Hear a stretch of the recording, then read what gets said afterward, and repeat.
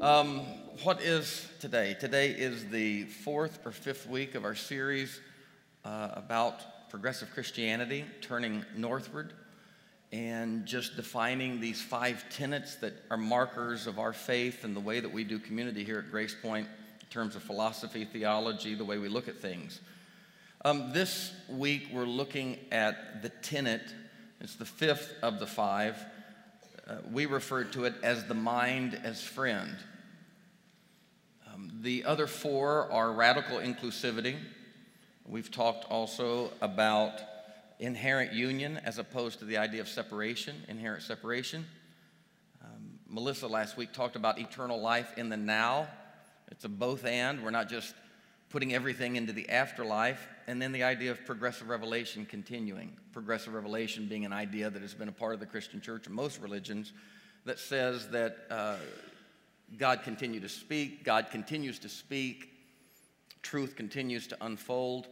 The Judeo-Christian faith has always held to progressive revelation, but believed that it ended with the apostles almost 2,000 years ago. And it is the belief of many Christians that it did not end, that God is still speaking. I wrote something just a few weeks ago and posted it on Facebook, just a simple statement. In every discipline of study, from biology to astronomy to medicine, we are accumulating information and wisdom. Why would theology be the one discipline that fixed all of its ideas centuries ago? That makes no sense. In the academy and academic institutions, a part of every professor's life is not only teaching, but also the idea of research. Whether you're an accountant or a biologist, if you are in an academy of learning, you're not just teaching students, but you're learning yourself and you're researching, because we just have a sense that the universe is continually unfolding, and we have not even scratched the surface of this multiverse, this reality that we live in. Why would we, in the matter of human spirituality, in this incredibly important subject of creation and creator and where we came from and where we're going, why would that be the one area, the one academic area or area of interest that we cease exploration? We numb out curiosity and we do not encourage research. Again, that makes simply no sense to me. This idea of the mind as friend is not an idea in my section of Christianity. It's not an idea that I grew up with. I remember all of my life, academics were always, just a note about myself, academics were always important to me personally, and I don't know that it was academics and learning that was as important as much as I was a type A, and I even as a child, had a neurotic sense, almost pathological sense of a disappointed God, and that carried over into every area of my life. And so I was always trying to achieve, whether it was winning the race or throwing the touchdown or passing the test. Anne Lamott said I was 38 years old and had endured 2 decades of counseling before I realized a B+ was a good grade. And that's kind of who I was. And it was always this desire to achieve and to really achieve the affirmation or approbation of people, because I didn't have an internal sense of that.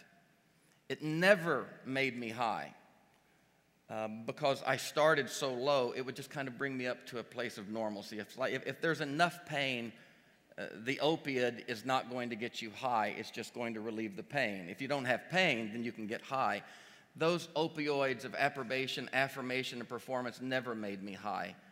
They just helped me not feel so horrible about myself.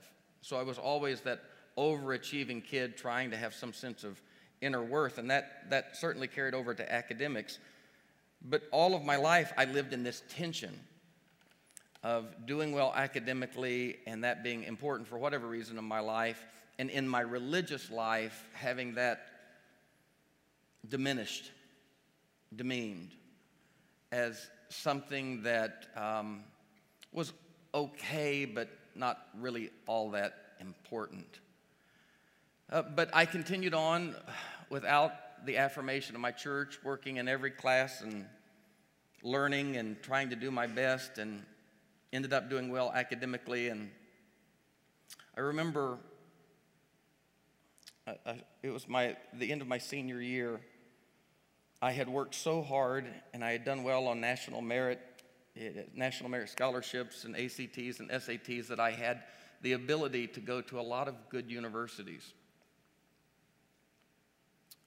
My son right now is a senior in high school, and I'm trying not to live vicariously through him as he's doing all of his work, because when that was offered me, I remember sitting in my room one day with letters of acceptance from University of Missouri at Rolla, MIT, Dartmouth, Cornell. And I remember sitting there thinking, I am not going to be able to do this. It's not going to be allowed me. And in the middle of that, I remember going to church one evening. One of the authorities, one of the leaders of our movement one of the big guys from headquarters was there, and he was a really smart guy. And I remember I caught him, and forgive the personal musing, but I think this probably relates to a lot of us.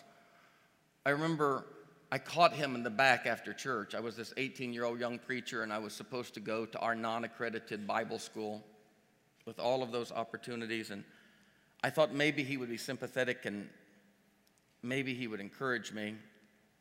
And I laid it all out before him, and I remember he looked at me and he said, "Brother Stan," we called one another brother back then. It was quite embarrassing at the mall when somebody would holler at you, across the way, "Brother Stan," and your friends from school were there. They're like, "My God, what in the Sam Hill is that?" But he said, "Brother Stan," he said, "we have learned that our young people who go to secular universities, more than 98% of them leave the faith." Now, there's a couple ways to take that, isn't there? But how do you think we took it? The secular university is bad. Learning is the enemy. The mind is in opposition. The mind is the devil's playground. But I'll never forget when he said that to me. He said it with such authority. 98% of our young people who do not go to our Bible colleges but go to secular universities leave the faith. And I remember looking at him, and I felt a jolt of lightning that screamed at me, well, something is wrong with our faith. But that never even crossed his mind. It was very clear to him. 98% of our kids lose their faith if they go to secular universities. So secular universities are bad, right? So I didn't. And over the course of those years, as I was a young evangelist in that movement, I privately and quietly, I learned codependence. It's one of the remarkable things about going to adult children of alcoholics groups. Now, for me, you find out, even though I didn't have alcoholics as parents, that children raised in those kind of fundamentalist backgrounds with an irrational, erratic, inconsistent God, it's the same thing almost as being raised in an alcoholic home. The insecurities and the performance and the manipulation and the managing that you learn to survive. So I literally, behind the scenes, pecked away through Arkansas State University and University of Arkansas at Little Rock and Free Will Baptist Bible College and some online institution somewhere. I picked together and cobbled together my own bachelor degree because I just could not resist the idea of learning and exposing my mind to these things. Same time, as a young preacher, I was sitting around a campfire with a group of young preachers, other friends of mine. It was at a camp meeting, and we were sitting around privately, and I remember at that point, I was just laying out for them as a young 21-year-old preacher. I was laying out for them some of the misgivings that I had about our doctrines, and specifically, I remember I was talking in our faith, our women could not trim their hair. They couldn't cut their hair, and our girls had this imposition of never even being able to trim their dead ends. And My parents were always kind of the rogues that pushed against that. I remember all my life, my mom would, every now and then, the migraines would get too much. She would cut her hair and she would be removed from the organ. She couldn't play the organ. I remember one time in particular, the pastor came by and said, Sister Shirley, we're going to miss your organ playing. If you'll just repent and wear your hair up where they can't see the ends, I'll let you back on the... So that was my life, running out across the pasture to tell Mom the preacher's coming, and she would run in, she'd get off the horse and run in and replace her slacks with a dress just in time for the preacher to come in.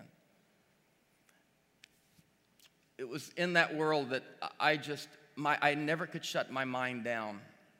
I just could never make it shut up. And if I ever let out my misgivings or my thoughts to any of my seniors or those that were above me, it was always the same. You know, the devil is trying to trick you.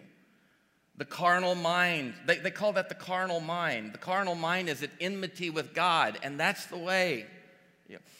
In the absence of good answers, the only thing that religion can fall to, or politics, or any other dominating system, in the absence of good thought, the only thing you can use then is fear and manipulation.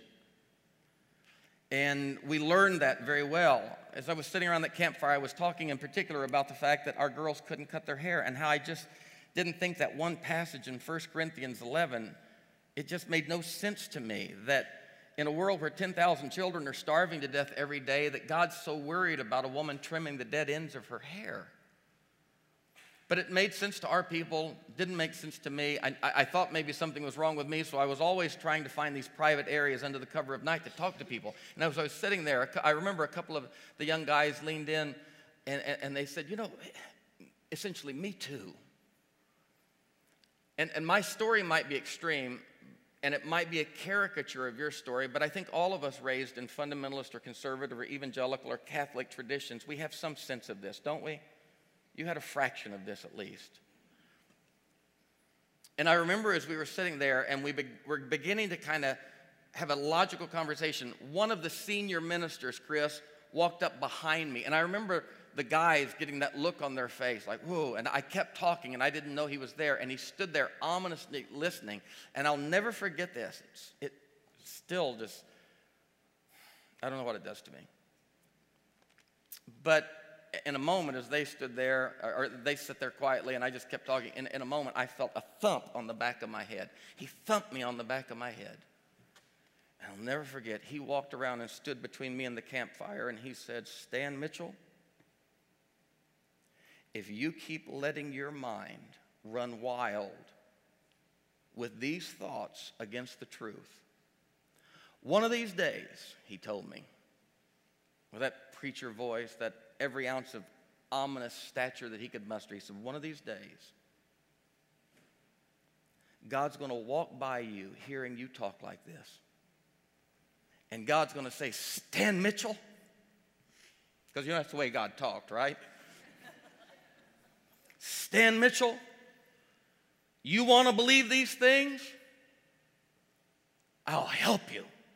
And he reached up and grabbed my hair and he turned it and he said, and God's going to turn something in your mind.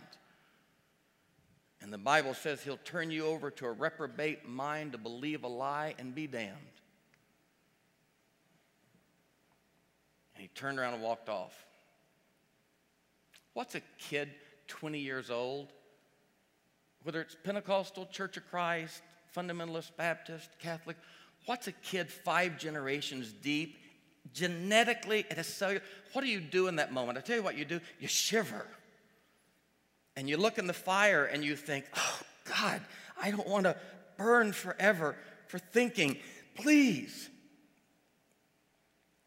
And this box called orthodoxy with rigid walls and set standards, it's such an irony and it's such a contradiction. You have this brain that God gave you, and then you have this living Christ that's a part of you, and you're set in that box, and you begin the journey, and you start growing, and the growth is exhilarating, but before too long, very quickly, the growth starts getting you near those walls that are fixed and rigid. And there are heresy alarms on those walls that if you begin to touch them, the alarms go off and somebody thumps you in the back of the head. Excommunication happens, dismissal happens, the disappointment of family happens. And you start like that ancient practice of foot constriction. You start morphing and twisting the foot to try to keep it small enough until you cripple yourself to keep it in the shoe. You do that with your brain. You want to quit growing, you want to quit thinking, but you can't. And to some degree, it not only feels like that's coming out of this thing called the carnal mind, it feels like it's coming out of your soul. And the fear is that the authority somehow is the truth. But as Gerald Massey said, authority is not truth. Truth is authority. When in the world did we ever make authority the truth just because they're the authority? It's a wonderful way to control masses of people. It is a horrible way to live life, though. So that was the world that I grew up in. The mind is the devil's playground. We didn't have suspicious minds. We were suspicious of the mind. And we constricted our own growth to stay away from those walls.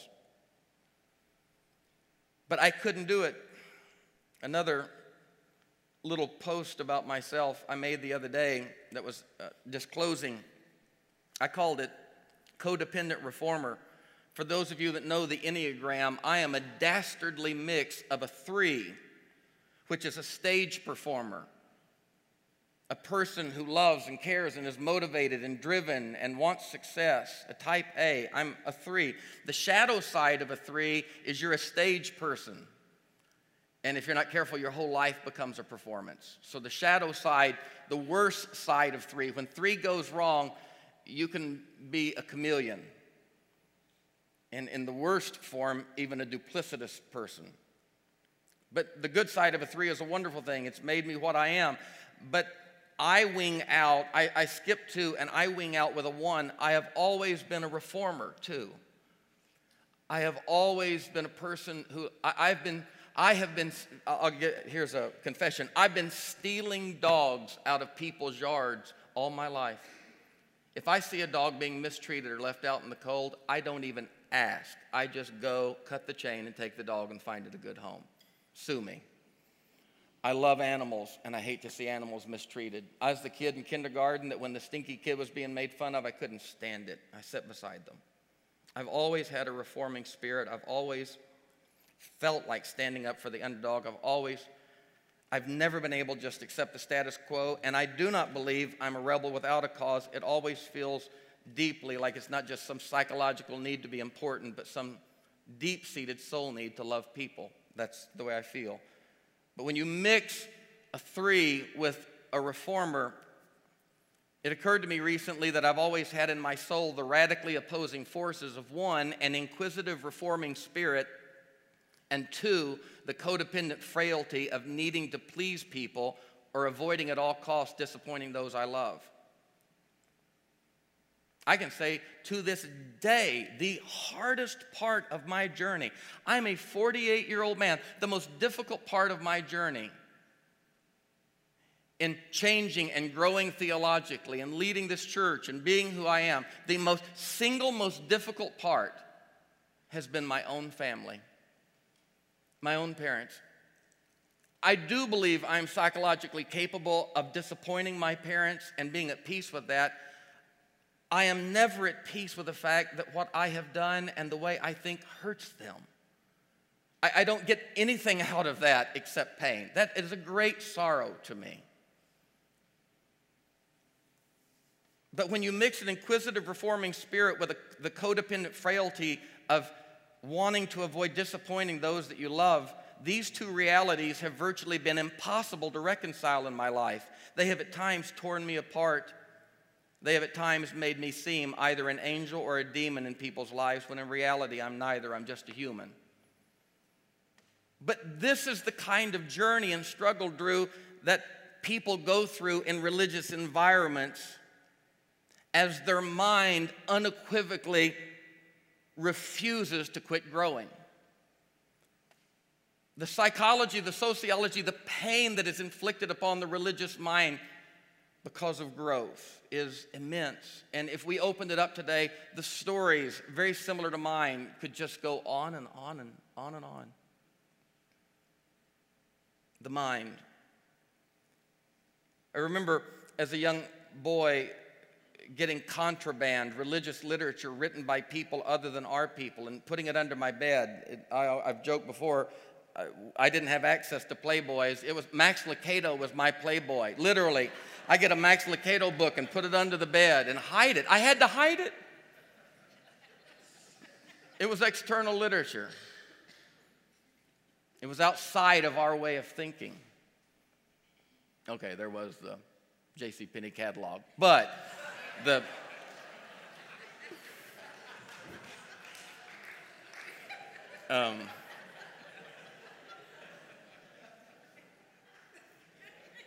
But I remember reading early on a quote by Oliver Wendell Holmes Jr. that the mind, once exposed to a better idea, can never shrink to its original size.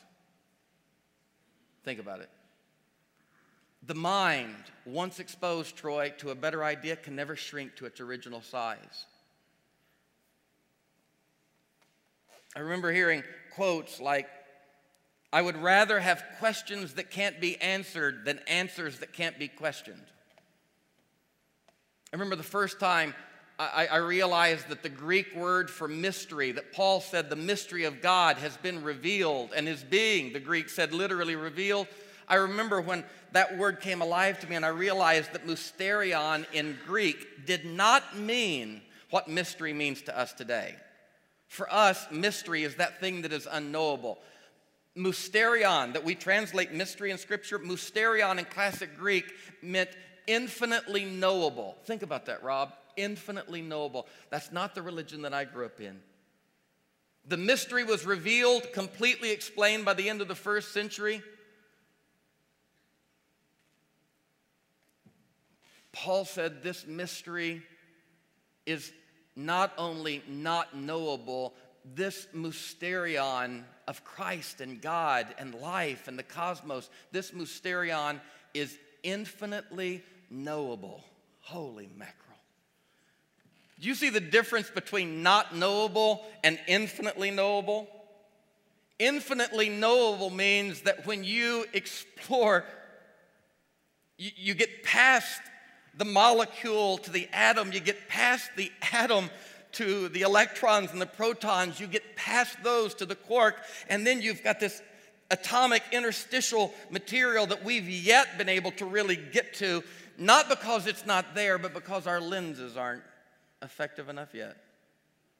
And we look at all of life, into the cosmos, and into the atom, and know that it is infinitely knowable. There is no such thing as nothing. There is no such thing as zero. You'll never get there. Either that way or this way.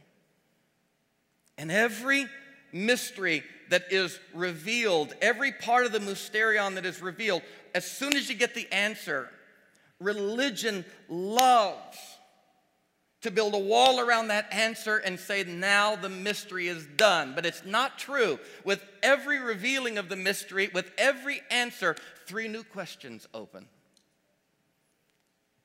And the exponentiality of those questions, for every one of them that is answered, 3 new questions. This is from glory to glory, Paul said. It is a mysterion that is infinitely knowable. The early church wrestled with these things deeply.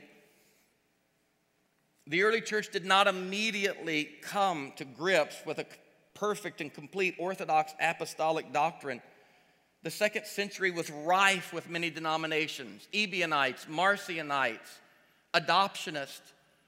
There were, in the 2nd century church, so many people thinking so many different ways about Christ, so many different thoughts about God. But eventually, in the 3rd and 4th century,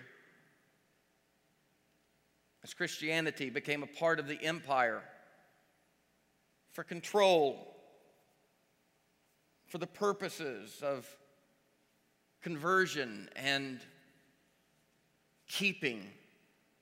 Final answers had to be ascertained. And we came to a place of orthodoxy, and all of these other people who thought all of these other different ways. Pelagius, who simply looked at Augustine and said, I just don't believe that two people could eat a fruit, and that means that I deserve to go to hell. Doesn't it make more sense that every one of us is born in their own Eden and takes a journey with God on their own? But eventually Augustine held sway, and Pelagius was wiped from history.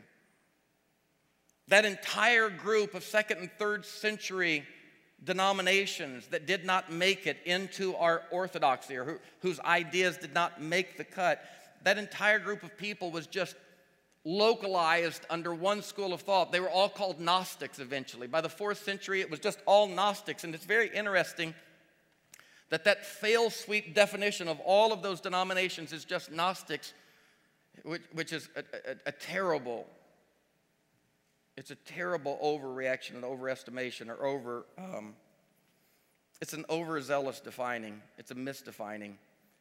But Gnosticism was simply that group of people. Gnostic came from the word gnosis, which was Greek for knowledge.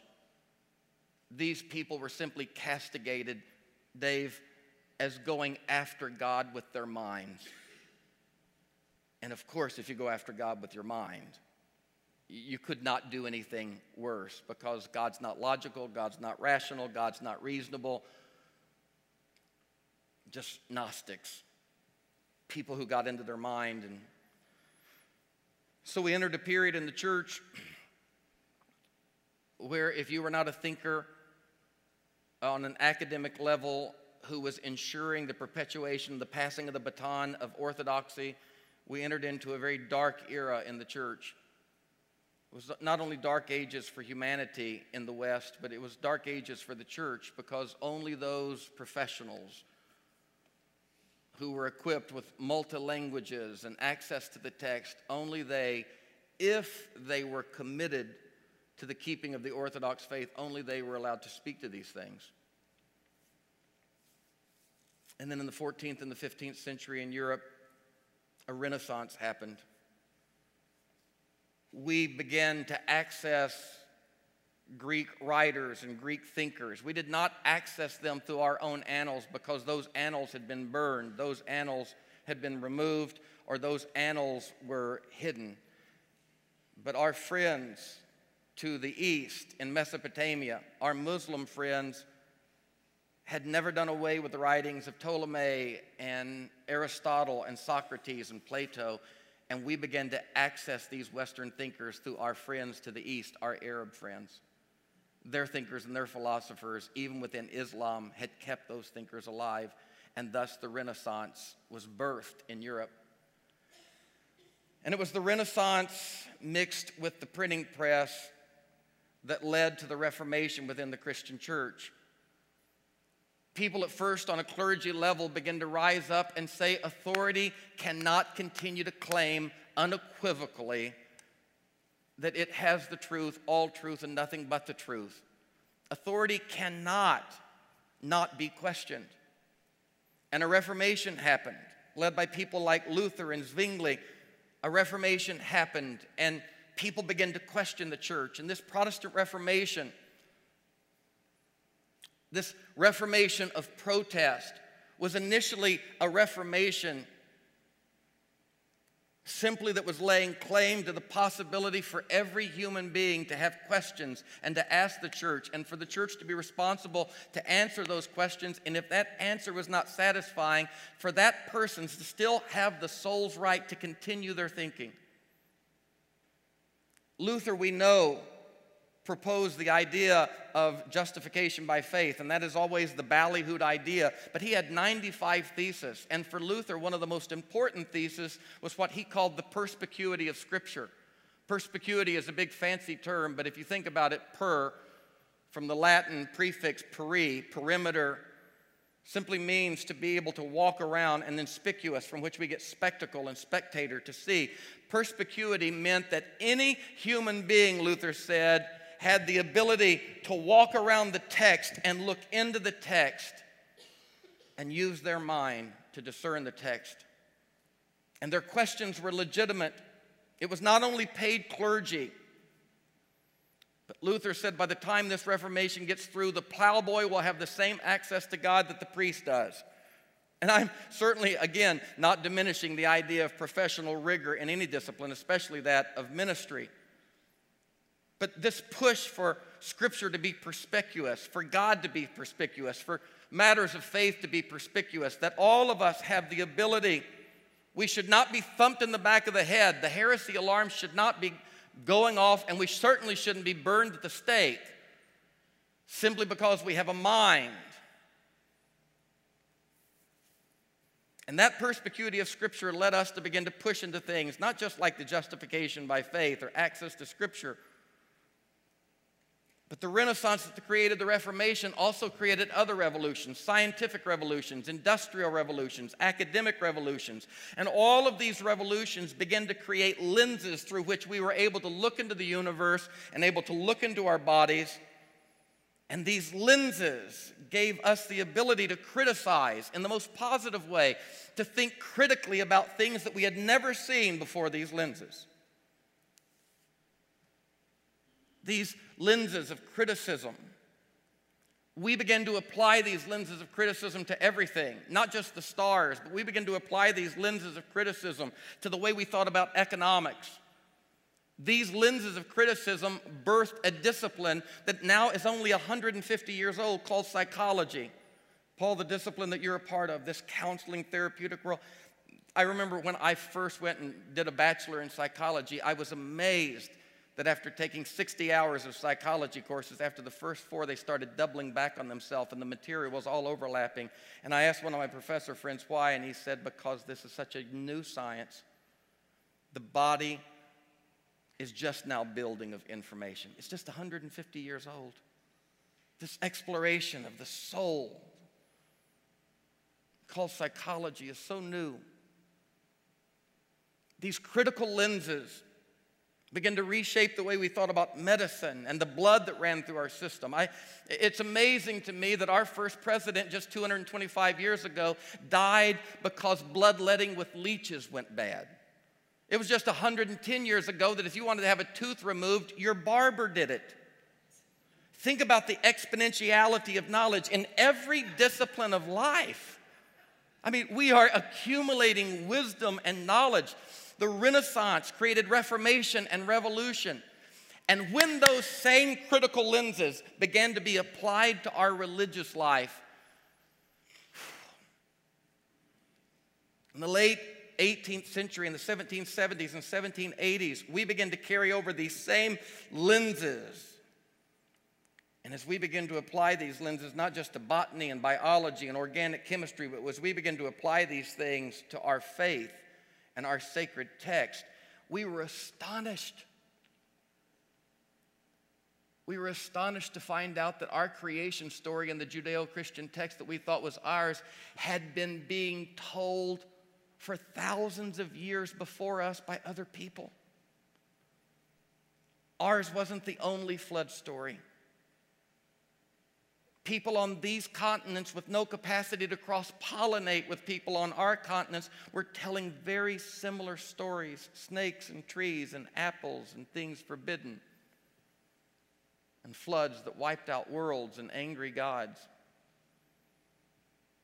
These critical lenses. Now, you may not conclude anything theologically, but these critical lenses, all of a sudden, Christians everywhere started grappling with the fact that ours wasn't the first virgin birth. For 1,000 years in the Mediterranean rim before our virgin birth, hundreds of great leaders were born of a virgin who had been inseminated by a god. What do we do? Bishop Ussher in the late 18th century was backlashing hard against all of that, and he took the genealogies of the text and figured out that our world started in 4004 BC. And per the scripture and genealogies within the text, it was a brilliant expose of mathematics. The problem was science and these critical lenses were saying, no, our world is actually older than 5,800 years. Kepler, Copernicus, Galileo, they were not Mother Teresa's and they were not saints. They were human beings. And they were simply looking through lenses, and what they were seeing in the universe did not line up with a literal reading of our core scientific text, which for us was still the Bible. And all they wanted to say was, this is a heliocentric universe. The earth is not at the center of the universe. And the problem with that was we knew in our narcissism that we absolutely we were the only thing as human beings that God had going. Animals don't matter. Plants don't matter. The cosmos doesn't. We are the center of God's universe. We are God's only game. We are the only thing that matters. There's no way that we are not central to the entire cosmos. And Kepler and Copernicus and Galileo said, I don't know what to tell you. They were almost like the blind man when the Pharisees said, you cannot be seeing right now because that guy cannot heal you. And the guy said, I don't know whether he's a sinner. I don't know anything about him. All I do know is y'all keep arguing theology. I was blind, now I can see. And Copernicus and Galileo and Kepler just kept saying, we're not trying to destroy the church. They just looked at the priest and the authorities and said, you look through the lens. You tell us what you see. But their lens was not the critical lens of science, empiricism. Their lens was the lens of a tightly wooden-headed literal reading of a text. And how we wrestled. Copernicus and Galileo both would have died at the stake, except neither of them considered their science so critically a part of the conviction of their life that they were willing to die for it, and they both made amended statements to keep themselves from death. They both backed down and said, that's not a hill I'm willing to die on. And hundreds of years later, the church apologizes to them. We have a long history of being suspicious of the mind. But as we continued thinking, often it was embarrassing, it was aggravating, it was all manner of things psychologically to the church, that very often thoughts that would eventually reshape the way we do church and the way we do life and the way we think about God as Christians, those thoughts did not begin in the seeds of our own heart. Those thoughts came to us through society, through philosophers. We were not the first body of people. We were not the loudest body of people, for sure, in the late 18th century, who began to push for the abolition of slavery. We were not the first group of people who began to push for stake burning, inquisitions, and crusades to be eradicated. Within secular society, as philosophers began to recapture the idea of human dignity and human worth, some of them even atheist, at the most deist, these people and their new humanism placed such a value on human life that they could not imagine that it was appropriate for us to continue persecuting, prosecuting, and putting to death people who simply believe differently than we do. And it was their sense of humanity. It was the Friends' existentialist sense of humanity and human dignity that finally corrected the church and caused the church to say, we can't keep doing this. I mean, so many of us come from Calvinistic systems, Calvinistic backgrounds. Calvin was known for putting people to the death for believing wrong. But ultimately, the church was corrected. human dignity does not allow for stake burning, does not allow for the persecution of people based simply upon religious belief.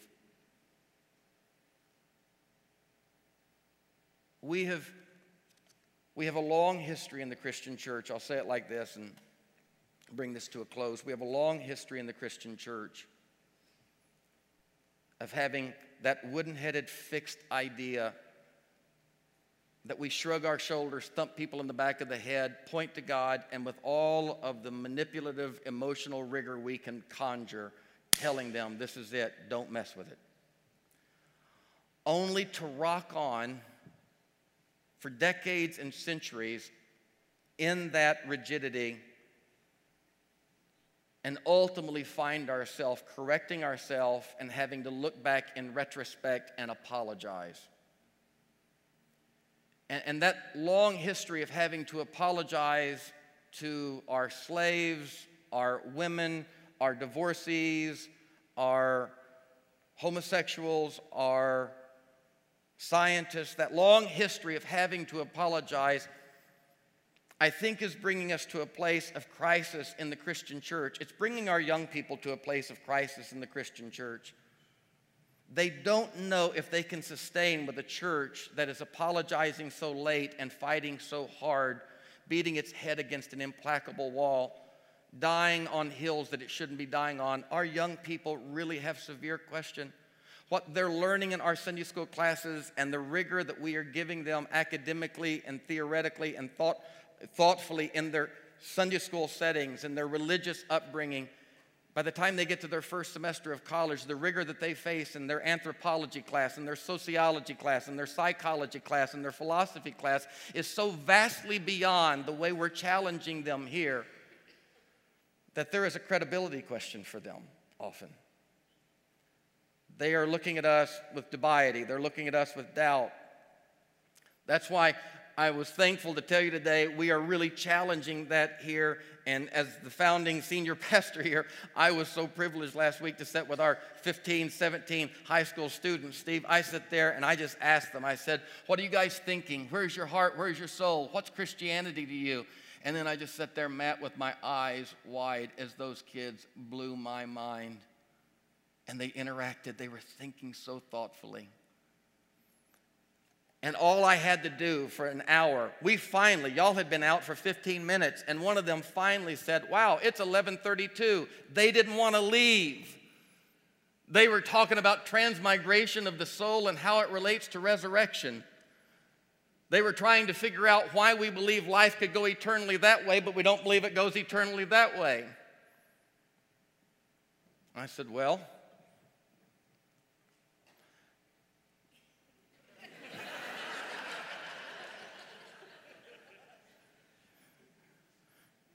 and I sat back and I just fanned the flames of their minds.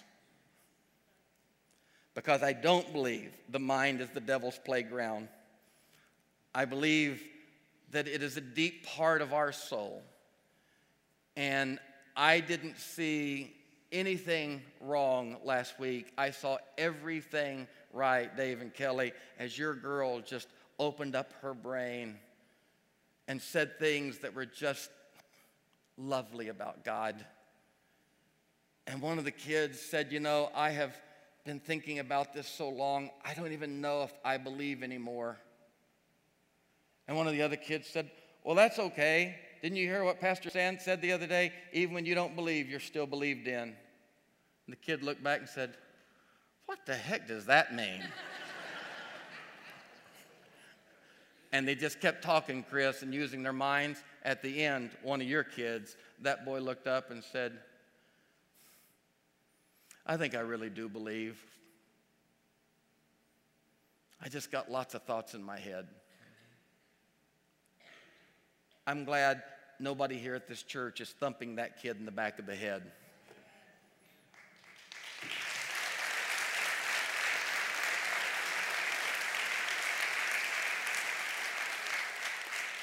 And I want to tell you, the more I look through the lenses, the critical lenses, whether it's literary criticism, redactive criticism, scientific criticism, empiricism, the more I look through the lenses,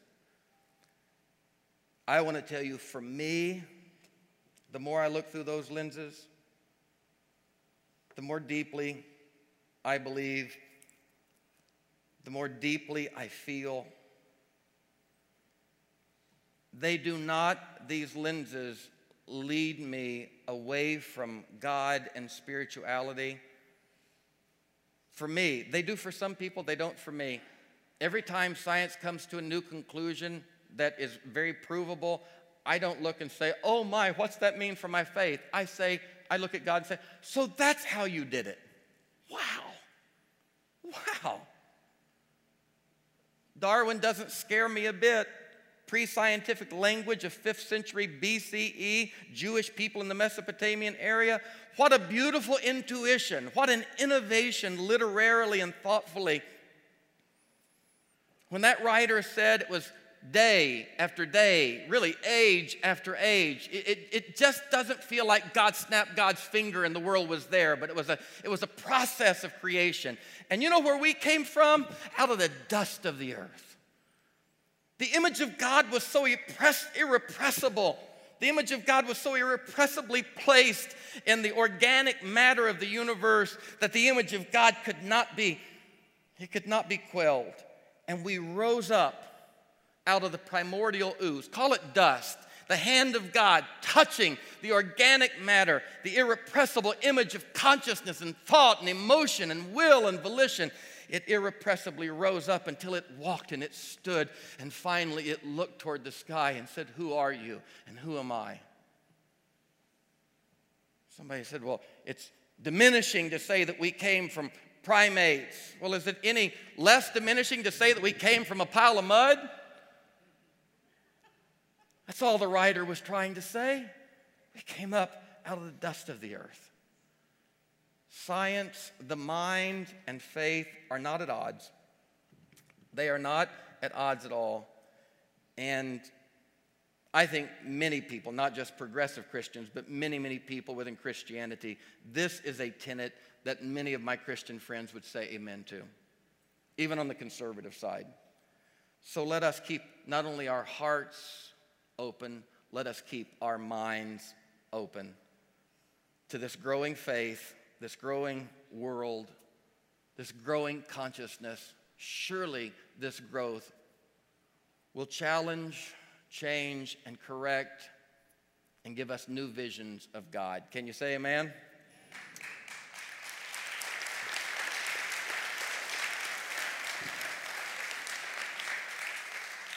So I'll close with this and we'll go. I wrote this yesterday as I was thinking this week about this message. An open letter about my relationship with Christ and Christianity. Relationships of every kind function by virtue of roles and rules. Relationships are truly successful when these roles and rules are 1, clearly defined, 2, mutually beneficial, 3, agreed upon without resentment, and 4, honored consistently. One of the great challenges we face in our relationships is that we humans over time naturally change. These individual changes unavoidably impact our relationships because they unavoidably impact our understanding of our own identity. In turn, also impacted is the understanding of the roles we play in relationships and the rules we play them by. We change. With that understood, it is incumbent upon the person who has changed to be courageously honest and to request of the other, their partner, a renegotiation of the terms of the relationship. This is a virtuous practice I admittedly have struggled with in the course of my life. With the presence of love and psychological health, often the renegotiation of terms is possible. The mature willingness to make reasonable sacrifices and compromises affords the participants as well as their relationship the ability to not only survive but to flourish and grow. Sadly, at times in a relationship, the renegotiation of terms cannot be successfully made. At this point, many things can happen. Opportunities abound for sadness to morph into anger and anger to manifest in any number of unfortunate ways. Opportunities also abound for this painful crucible of grief to yield our souls much growth. To let go, to detach with love, to not clutch and grab in desperation, but to bless each other with open hands. This is the stuff of soul making. The tears and the tearing of becoming ourselves within social systems like the church and our families of origin is a huge piece of the human journey. Suffice now to say, as I think about my relationship with Christ and Christianity, suffice to say now as I think about my own changes, through all of this, I love you, dear Christ, and you as well, beloved Christianity. I have loved you enough to hang in this relationship, though both of us have had ample opportunities to kick one another to the curb and to move on with new lovers and new friends. Many question our relationship, dear Christ, and I understand why, and I'm not offended. My relationship with you is different than theirs. Ours is distinctly freighted with over a quarter of a century of counseling, mediation, and renegotiation. But alas, I am still here. I am here because I choose to be. I am here because I want to be. I am here because you still feel like home to me. One final observation, at times I feel I am being held even more than I am holding. And the name of that holding for me is still Christ. My mind, my exploration has not led me away from this. It has led me deeper into it. The mind is not our enemy. It is the gift of God. Now let's go use it well. Can you say amen? God bless you. We'll see you in the house of the Lord next week.